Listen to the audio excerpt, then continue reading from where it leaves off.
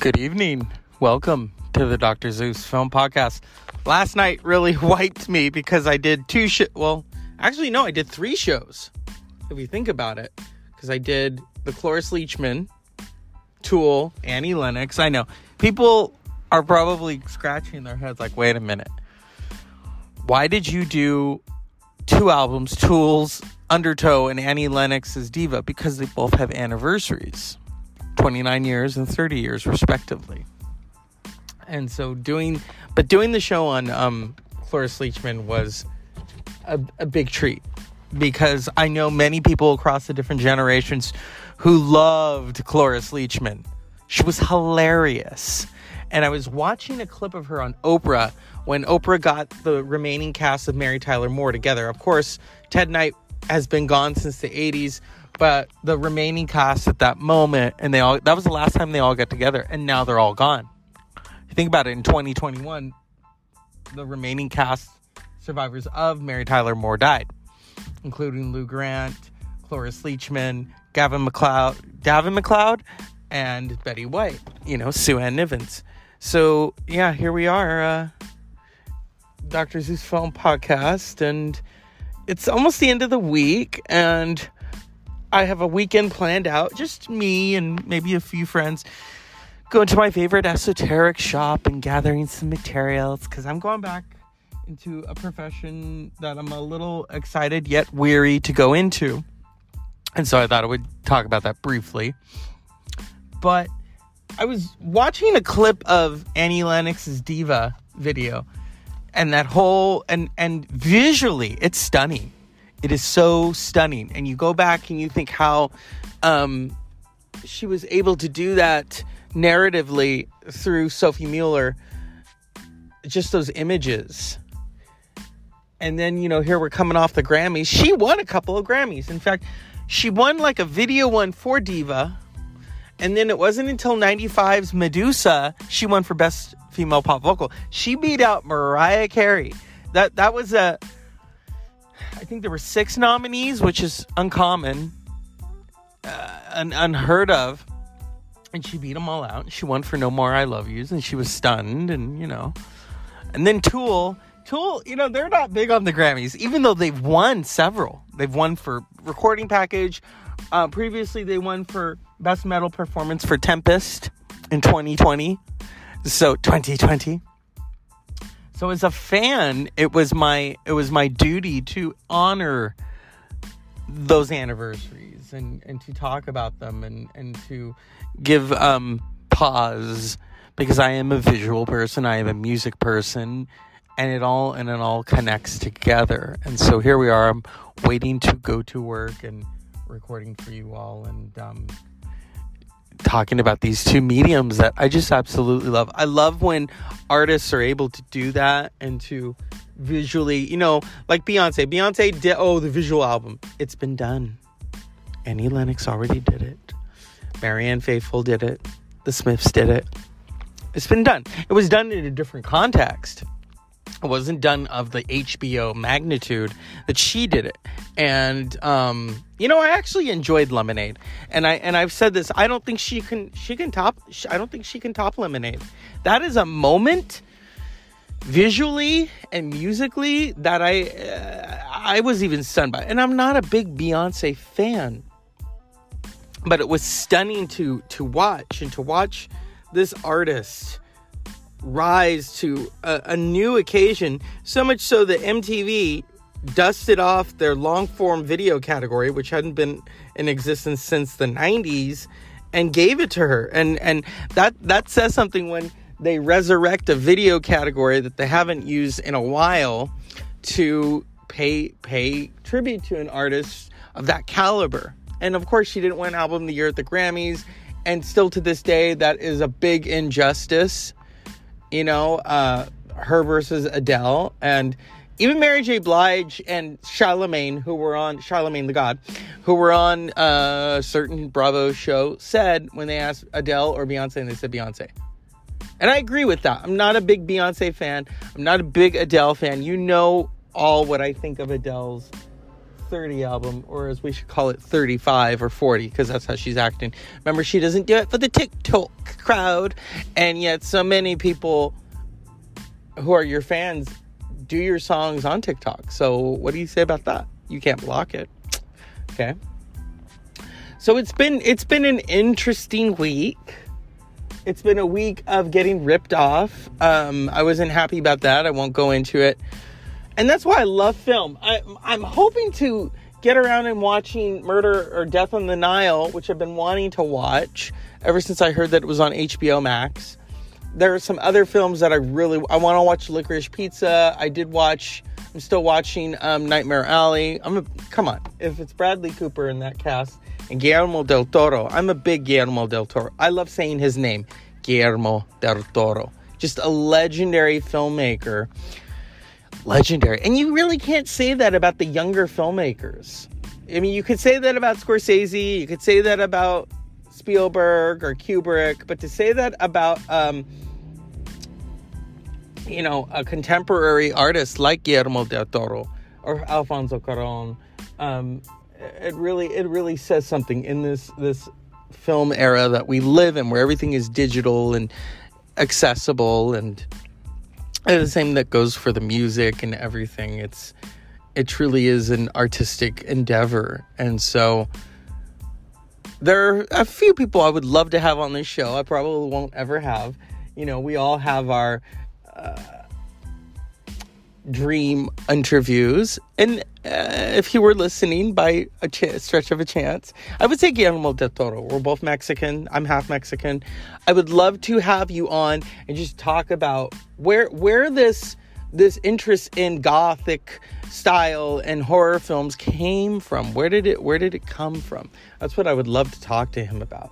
And I'm very fortunate that I've had a few guests on this show, starting off with Mr. Texas, Andrew, who hopefully will make another appearance on the show, followed by Adam and Alma. They're so hilarious. And then Jason Alme, If Shit Happens When You Party Naked. I'm hoping to have Jason on again. And then George Stroumboulopoulos. I mean, it's a small list, but here's the thing. It's a list that I'm thankful for, that they even took the time out to be on the show. I wasn't the one who approached them. I remember Jason wanted to be on the show. I said, okay. Mr. Texas wanted to be on the show, which was hilarious. He would call me and just say, put me on the show. And then George Stroumboulopoulos, he was doing one of his live Instagrams, and he said, hey homie, I want to be on the show. Okay. And like I said before, I thought he wanted this one movie, and no, he introduced me to a totally crazy movie that I would have never have thought to watch. I was aware of it. I was totally aware of it, and I was aware of Ken Russell, and so I am grateful to him for that. And then I'm going to try to have my friend on, she came to San Francisco from Canada to visit, and I don't just want to talk about a particular film, though. I want to talk about her art. She is such an amazing artist, and I can't stress that enough. And I'm always very happy to be around artists.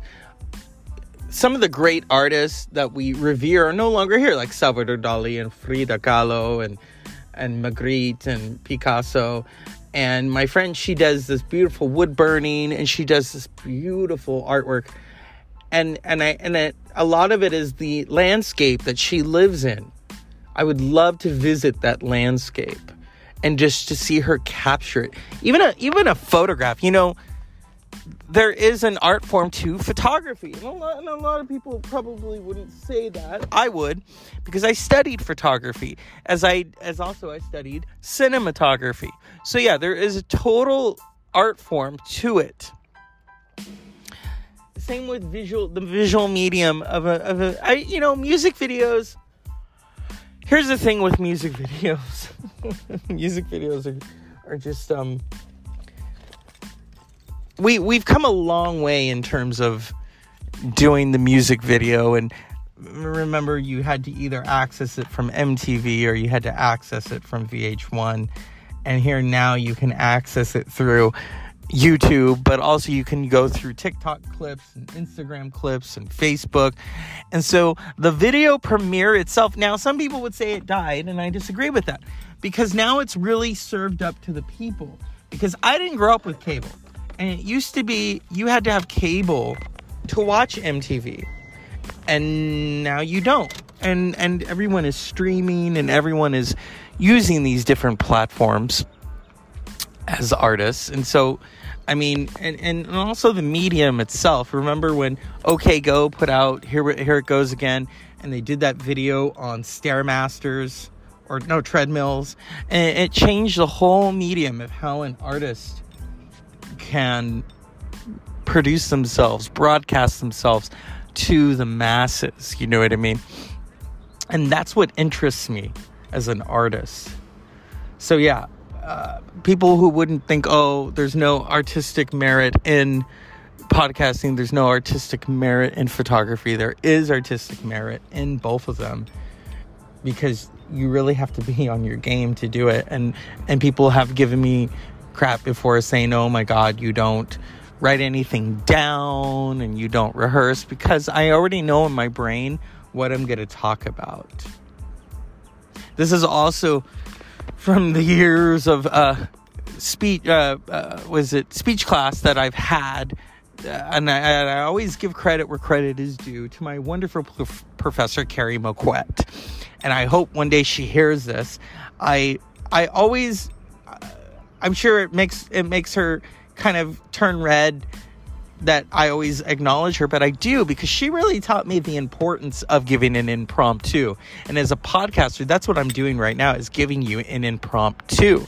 Yes, I have kind of a focal point of what I want to talk about in terms of the art form, but Professor Moquette, or Dr. Moquette, she taught me the importance of an impromptu. And we had this bag, Crown Royal bag, remember? And she would put these words inside, and you had to pick out a word, and you had to give an impromptu. And also pausing and giving, rather than saying and rather than saying all the time. George Stroumboulopoulos told me about that. How to just count the number of times I say that other word that I shouldn't be. That even on radio, they say you shouldn't say, because it's like, no, you don't.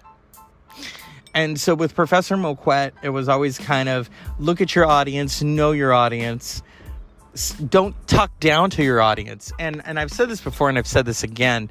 That's kind of why Adele is on my shit list, is because she went after her audience like that and said, oh, my music is not for the TikTok crowd. And I thought, well, that's talking down to your audience and disrespecting them. You don't disrespect your audience. Joe Rogan, I'm talking to you.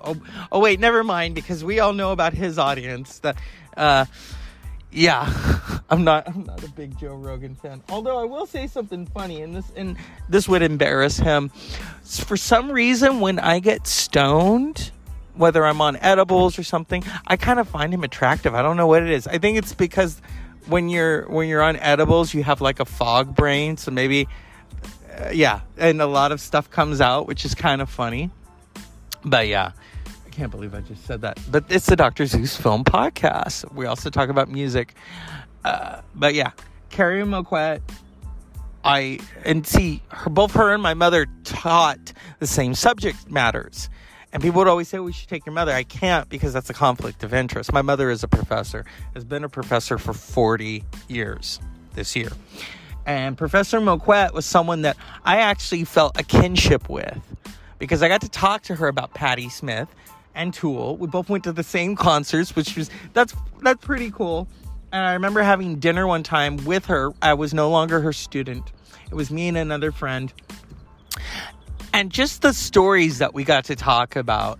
And she was hilarious. I really admire her. She worked for a major company, and she brought that world to our classroom, talking about business English and how to properly write things and not to use slang when you're emailing a professor or emailing a professional job. Yeah, because I know people who have done that even on the job, and I won't say who. When I was in education, they would type it in slang, And all the while I'm thinking, oh, Professor Moquette's like, oh, that's not business English. It's not business English. You know what I mean? So, oh, and I just said that word that I shouldn't say. So yeah, this is what I wanted to talk about and just do a free form of the Dr. Zeus Film Podcast and all this beautiful media that I get to share with all of you. And eventually I will move it to kind of a video-based show. I need to go back to the gym though before I can do that. I remember one time I was recording and I was lifting weights and I'm thinking, how, this is crazy. I shouldn't be doing this. So I never did that again. Or how I used to talk on the phone with a friend of mine and I would go to the gym and he would try to make me laugh even though I was doing, you know how when you work out you do you do your breaths and then or you're lifting something along those lines. And so yeah, I try to cut those mistakes out of the show, for instance. So yeah, it's been a very interesting experience. I wanted to go see Ministry, talk about visual, but all the good seats are expensive. I saw they were like $50, and it's like, yeah, but those are the seats way in the back, and I want to really fully enjoy Ministry. Ministry is such an interesting band. They're dark, it's visceral, it's industrial. That's the other thing. I've talked about this before at length, is how a fuckery it is that Ministry is not in the Rock and Roll Hall of Fame, although should they want to be in there, and Nine Inch Nails is. And yes, Nine Inch Nails is probably more acceptable in the mainstream. It did bring industrial into the mainstream, but Ministry and Skinny Puppy paved the way. You would not have that sound if it was not for Ministry and Skinny Puppy. So yeah, I am all for that. I am, like I said, I am for giving credit where credit is due here at the Dr. Zeus Film Podcast. When I tell you something, and I'm not just saying it to fucking say it. I'm saying it because it needs to be said. And so when I do those kinds of shows, I have to give credit where credit is due. That's why I acknowledge Professor Moquette for working with me on proper speech terms and just laying it out there. And then the confidence that you have to give an impromptu. Because yes, we all trip up. I used to just look at the politicians and how they would say, but then I'm realizing they're saying things under pressure, where Bill Clinton had obviously a really great strategy and a really great speaking coach, because Bill Clinton was able to give that pause and kind of look around the room and grin and then say, my fellow Americans. So those are the ones that are great, who are really great orators, as was Bill Clinton and many others. So yes, I am really all for just acknowledging that within the mixture and the culture of podcasting. And podcasting is such a free form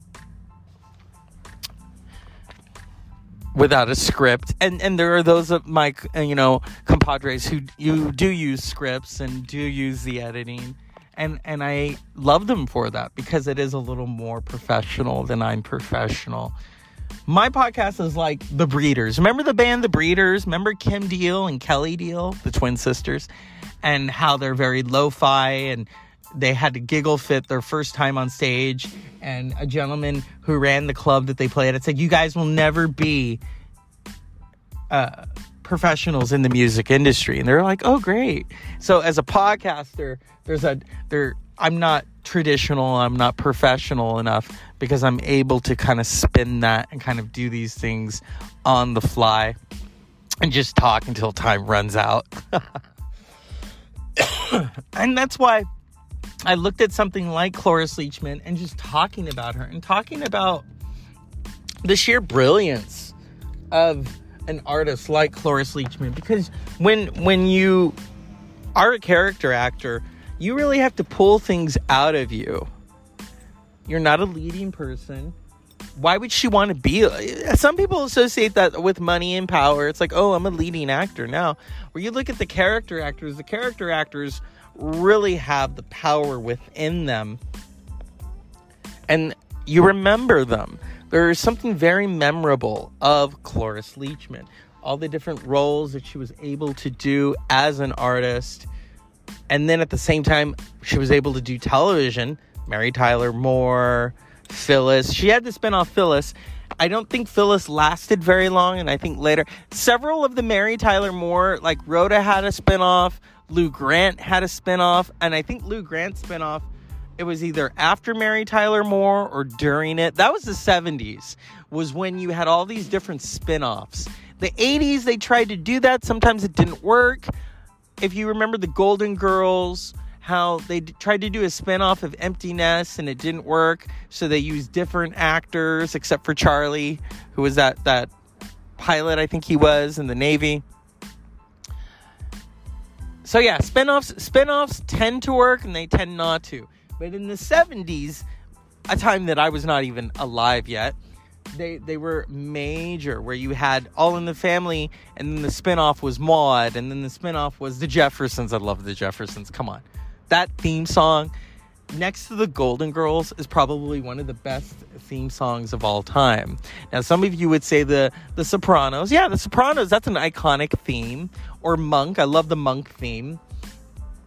But Golden Girls and The Jeffersons, probably because it's a comedy.